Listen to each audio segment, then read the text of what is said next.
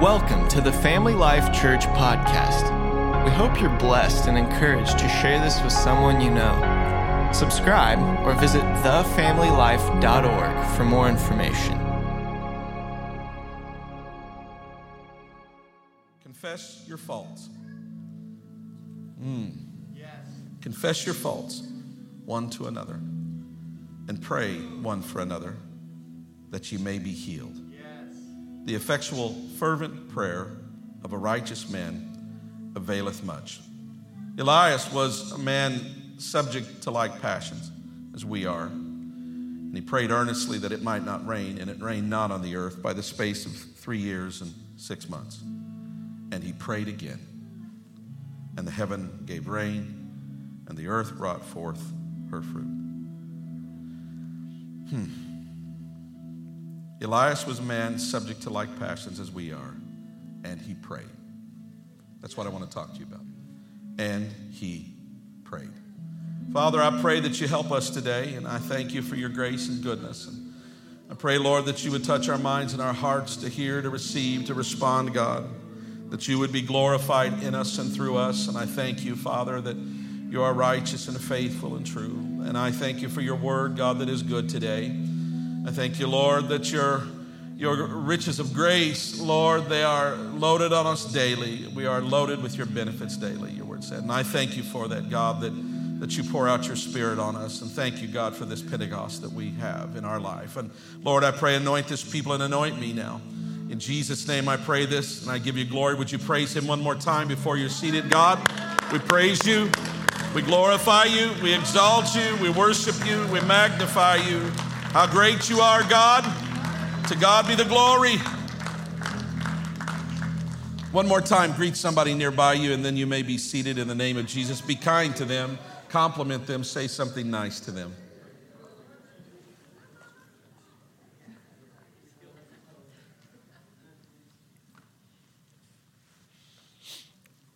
Two men went up to the temple to pray, Jesus said. That was how he opened this parable to those who thought themselves righteous and despised others.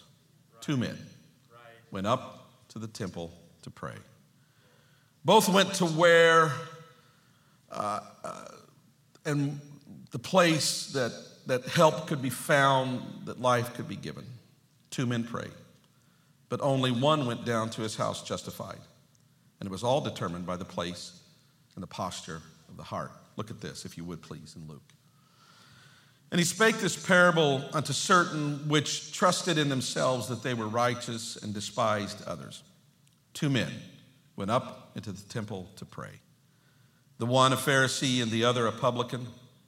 The Pharisee stood and prayed thus with himself, God, I thank thee that I am not as other men are, extortioners, unjust, adulterers, or even as this publican. I fast twice in the week. I give tithe of all that I possess. And the publican, standing afar off, would not lift up so much as his eyes unto heaven, but smote upon his breast, saying, God, be merciful to me, a sinner. I tell you, this man went down to his house justified rather than the other. For everyone that exalteth himself shall be abased, and he that humbleth himself shall be exalted. The Pharisee stood and prayed and thanked God that he was not as others were. He even pointed out to God the publican there in the church with him. He lined up his list of those who did not measure up. He just justified himself in the fact that he fasted twice in the week. He paid his tithes on all that he possessed. He presented himself as the very template, if you would, of what a righteous person should be. And then there was the publican keeping his distance, not because he felt he was better than another, but simply because he felt he had no right to approach.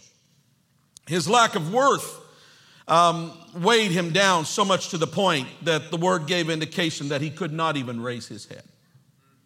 That's the weight that he felt. All he could do was pound his chest for the pain that was in his heart and pray, God, have mercy on me. God, have mercy on me, a sinner. To the Pharisee, it was a numbers game, a spiritual tally. Look at this for a moment now. It was a spiritual tally at the end of the day, and the one with the most points wins.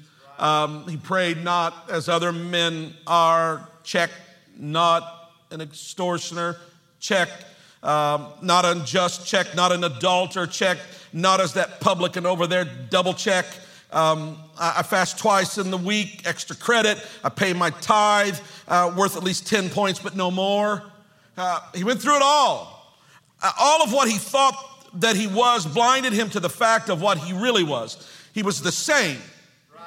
He was exactly the same as that publican that felt so far off. Everyone hear me right now.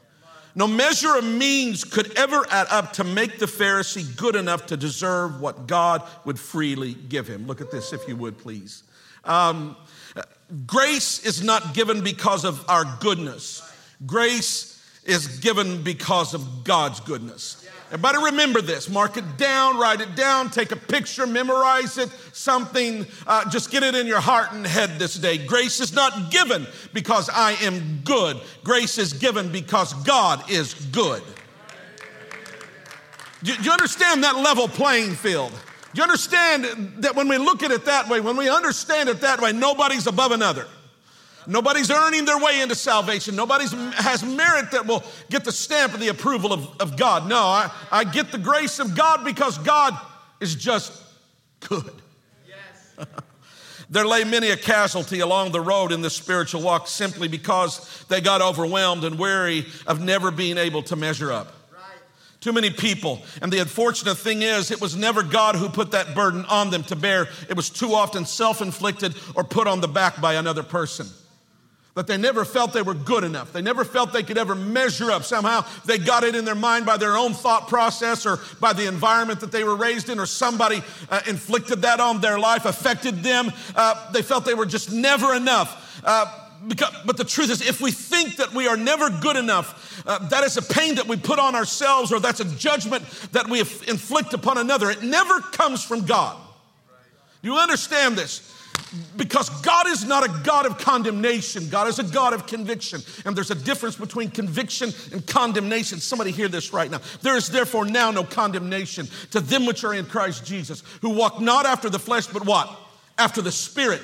Amen. When we are walking after the Spirit, God doesn't inflict condemnation on us. Amen. He will give us conviction to bring us closer to Him, but not condemnation. Condemnation has to come from the enemy or ourselves or someone that's trying to put it on us.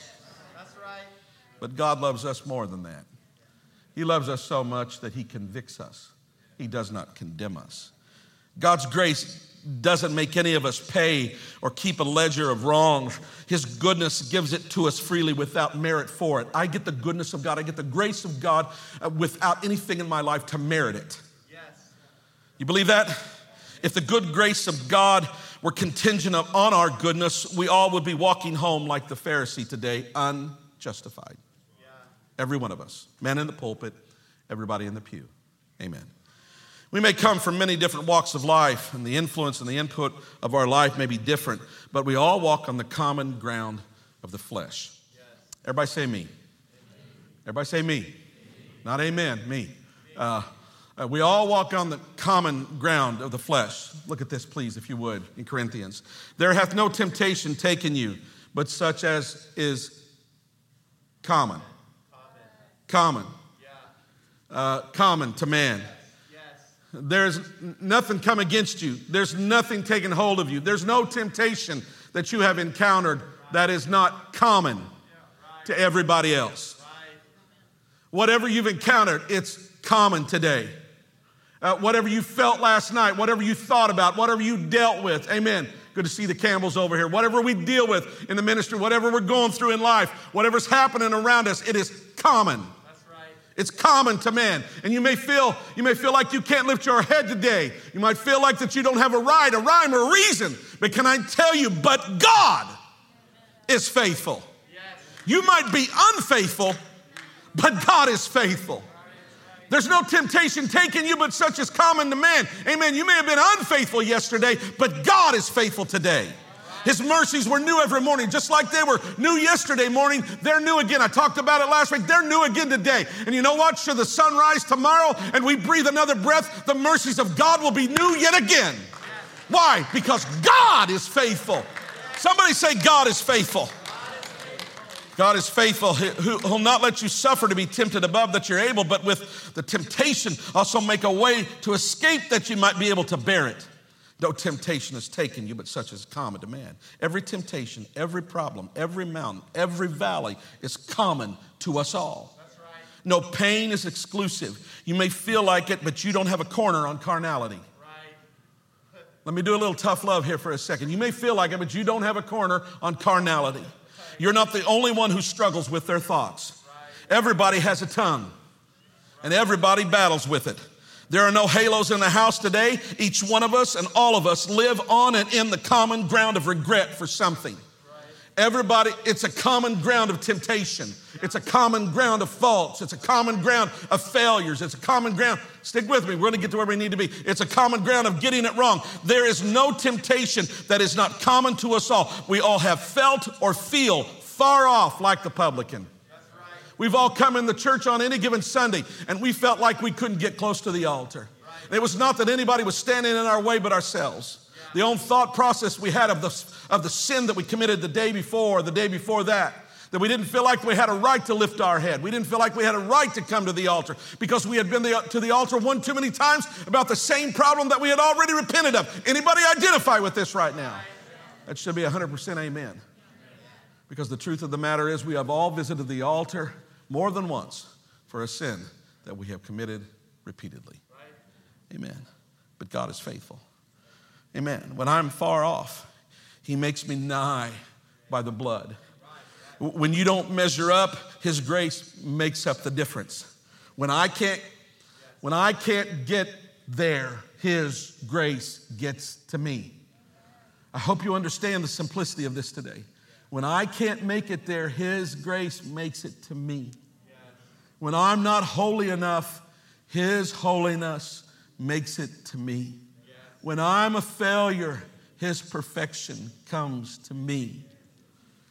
David called for Mephibosheth, the son of Jonathan. Go back and read it sometime. He called for the son of Jonathan to sit at the king's table. Mephibosheth was lame. He was an orphan. And he had no right to return to the royal table. Right. But the king said otherwise. You may be limping and lame, fallen again and again and again, struggling with all the problems in your life, feeling like that no one knows and no one understands and possibly even nobody cares. But the fact is today, this table of grace that we sit at time after time is occupied with people just like you, just like me. That's what I'm trying to say today. We are all sitting at the table and we all have the common ground of difficulties.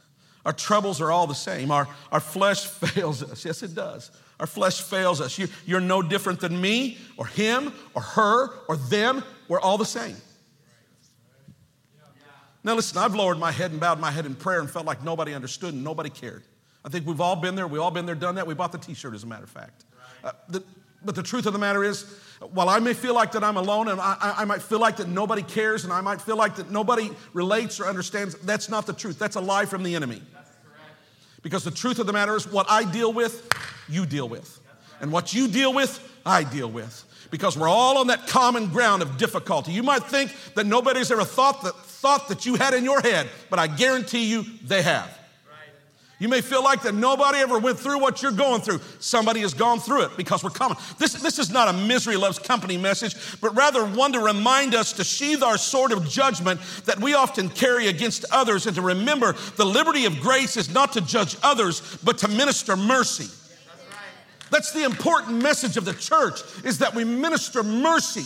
Amen. On the day of Pentecost, they were in common in that upper room. They had all things in common and they were together. And then the Holy Ghost, you want the Holy Ghost to move in your life? Amen. To get on the common ground of the people around you and understand God is for us, not against us.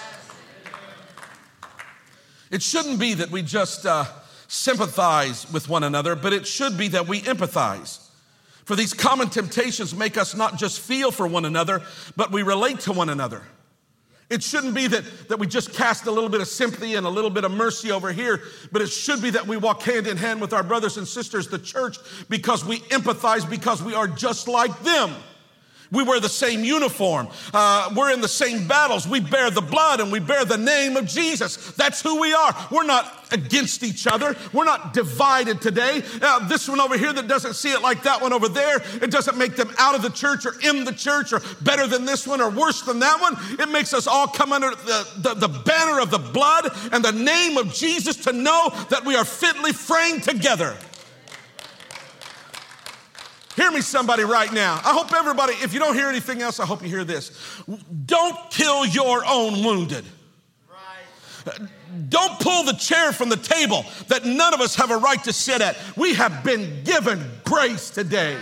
They may not look like you. They may not act like you. They may not talk like you. They may not be from where you are from. Amen. That doesn't matter, because heaven's going to be filled with a lot of people that don't look like us, don't act like us, don't see it the same way that we do. Amen. Live a little bit different. Amen. It's the grace of God. Don't take that judgment in your hands.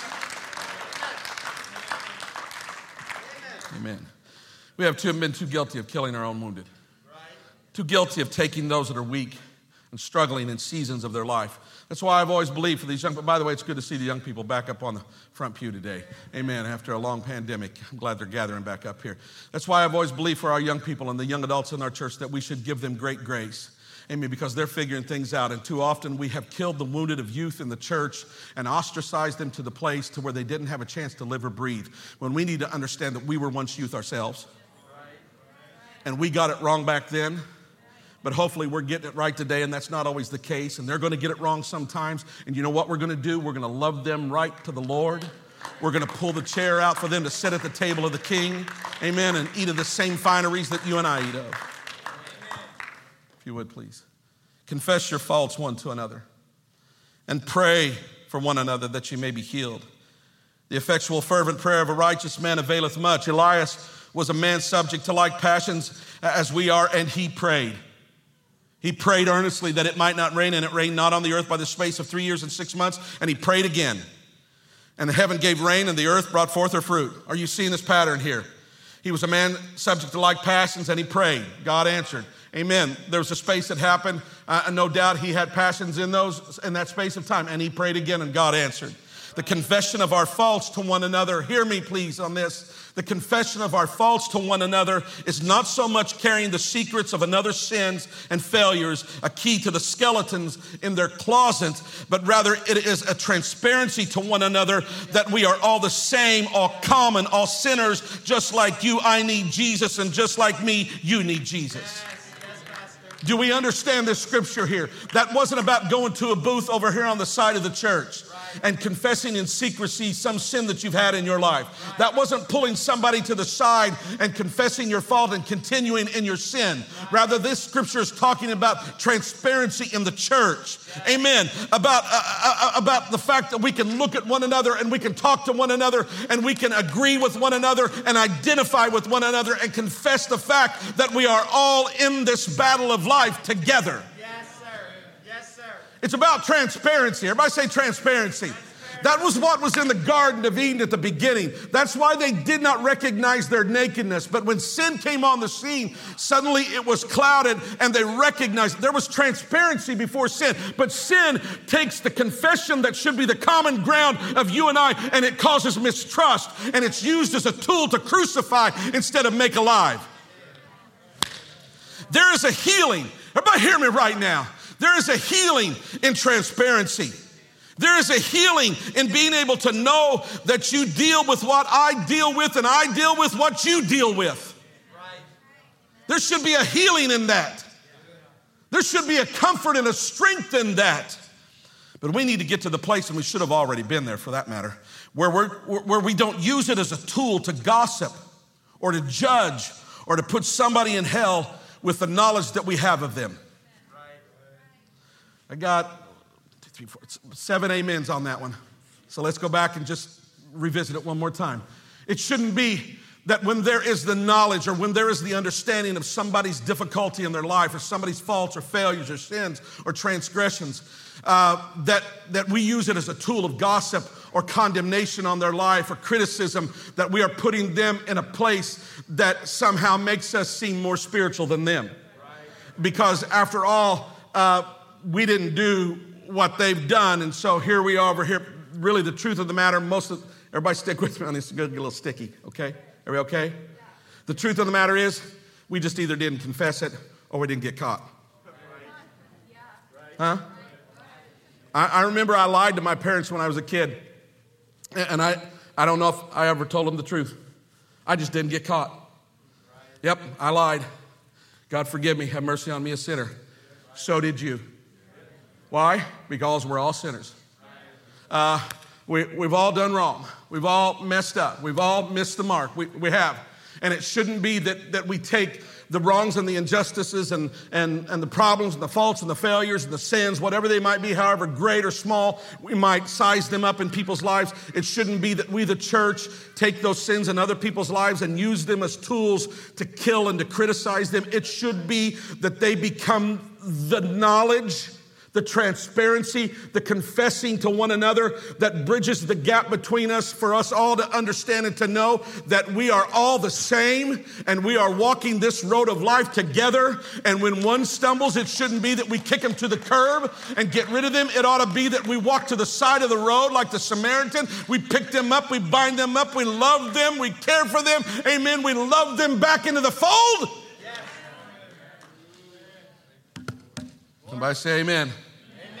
People struggle getting healed because we keep the wound festering. Right. And can I tell somebody, when backsliders come into the church and people that have been wayward, they're not coming here to see you and I. Right. They're coming to the church to find the Father.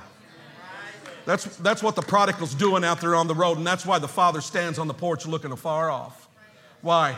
Because that's the repentant nature of people. The repentant nature of people is that they feel far off, but it spans the distance. The grace of God spans the distance. So when that backslider walks in the church or somebody that's fallen and broken in their life, they're not coming in here to get our approval.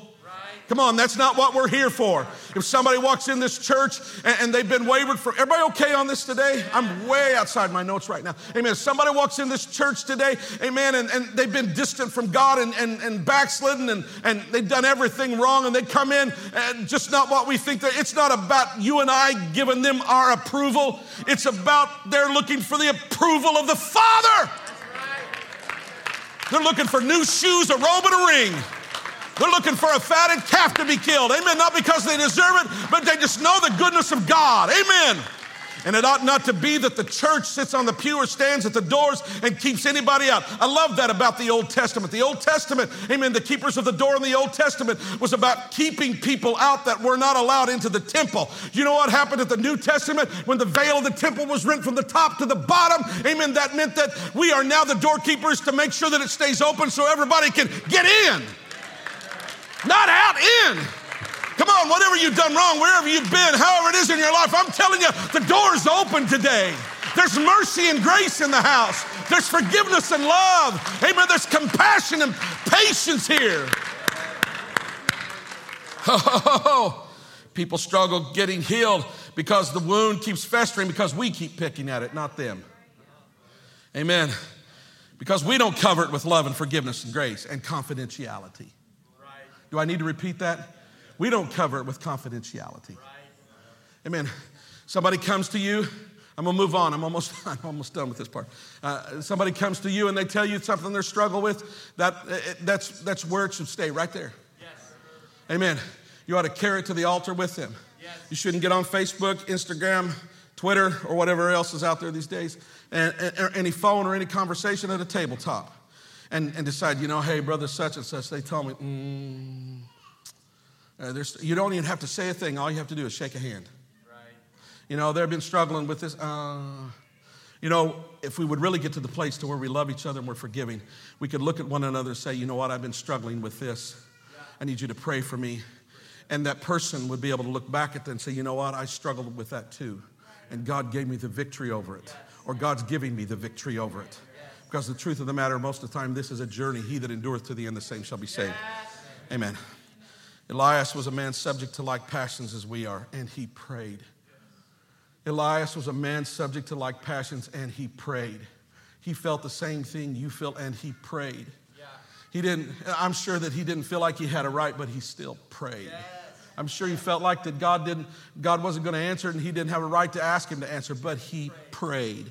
He struggled just like you and I. He failed just like you and I. He had troubles just like you and I, and he prayed. Yes. The answer to your prayer this day is not given because of your goodness. It is given because of God's goodness. It's not because you deserve it, merit it, warrant it. It's just because God is good. He prayed and it did not rain. He prayed again and it rained. His like passions did not keep him from praying. Somebody hear me. What you failed at, what you are failing at, it should not keep you from God, keep you from praying. Because the answer is found in praying. Yes. Whatever it is that's making you feel alone and not worthy to sit at the table this day needs to be laid at the feet of the one who gives you his good grace and be healed right now. Musicians, if you would. Jordan, did you get that scripture? Pull it up for me. I didn't have this down, but I want to read this. Blessed be God, even the Father of our Lord Jesus Christ, the Father of mercies, and the God of all comfort. Everybody say comfort. Comfort. God of all comfort. Who comforted us in all our tribulation, that we may be able to comfort them which are in any trouble. By the comfort wherewith we ourselves are comforted of God. Stay right there, don't go on yet. We comfort those that are in trouble. Yes. Anybody identify with trouble? Right. Come on, if anybody, lift your hand with me. If anybody understand trouble? Trouble. Sometimes I feel like that's just all I can say when I pray. Trouble. We have a problem, we have a difficulty, we have trouble, we have trials, we have tests. We just don't feel like it ever gets fixed or healed. But God comforts us in our tribulation that we may be able to comfort them. Everybody see this right now? Right. God comforts us that we might comfort them that are in trouble. The church is called to comfort. Yes. The church is called to heal. We pray that divine healing would happen from God. Can I tell you how also divine healing happens? It happens from you and I to one another. We comfort one another. Go on to verse number 5. For as the sufferings of Christ abound in us, so our consolation also aboundeth by Christ. Do you see this? The sufferings of Christ, it makes me identify. It makes me identify with his sufferings, and thereby I am consoled when I suffer because he suffered. I know that what I'm going through, he already paid the price for. I know that what I'm feeling, he already felt. The temptation that I go through, he already endured it and overcame it so I can overcome it. I am consoled by that. I'm comforted by that. I'm ministered to by that. Years ago in the old church, I was sitting on the platform, and I'll never forget, I was sitting there. That's back when I played the bass, and there was just a few of us. It's right at the beginning, and I'll never forget, I felt the Lord just unction me in the Holy Ghost to speak to me and tell me, and it was just out of the blue. It wasn't necessarily brought on by anything, but it was just the Lord helped me to understand that I will never understand him in the fellowship of his resurrection until I first understand him in the fellowship of his sufferings. I will never understand victory until I first have something that I need to be victorious over. I will never be comforted unless I have something in my life that I need to be comforted about. Do you understand this? And so that's what I'm trying to preach here today. Whatever you're going through, there's a God of comfort in this place. He wants to comfort you. But not only that, amen, there's people in this place as well to comfort you, because we're on this road together. We're walking towards heaven together. We're in journey, and we're all battling the same devil. There's not any new devils being churned out of hell. Amen. It's all the same old devils, and we all are fighting them. But I want you to know we're not going to be defeated. We're going to be victorious. You're not cast down. You're not forsaken. No, God is for you, not against you. So there ought to be some comfort in the house today. There ought to be some mercy flowing in this place today. There ought to be some forgiveness and love and trust and transparency. Here, why? Because we identify with him and he comforts us and we comfort one another. Somebody lift their hands right now and just begin to love God. Come on, you might feel like that publican that felt far off, that his prayer had no right. But understand this, because he put himself there, God justified him. You can be justified in God today. You don't have to be cast off today. You don't have to be distant from God today. Come on, pray with me as they begin to sing right now. Amen. This altar's open. Come and repent of your sins and be baptized in Jesus' name and filled with the Spirit. Come and bring that weight of your life to him and know that you are among people that are walking this road of difficulty together, and we shall reign victorious. God will comfort you. Come on. You may have trouble, but God is greater than your trouble. You may have problems, but God is greater than your problems. You may feel like you can't lift your head, but he's a lifter up of our head. You might feel like your hands are hanging down, but God will lift those hands. Come on, just begin to praise him and honor him and pray. And he prayed. When you pray, God...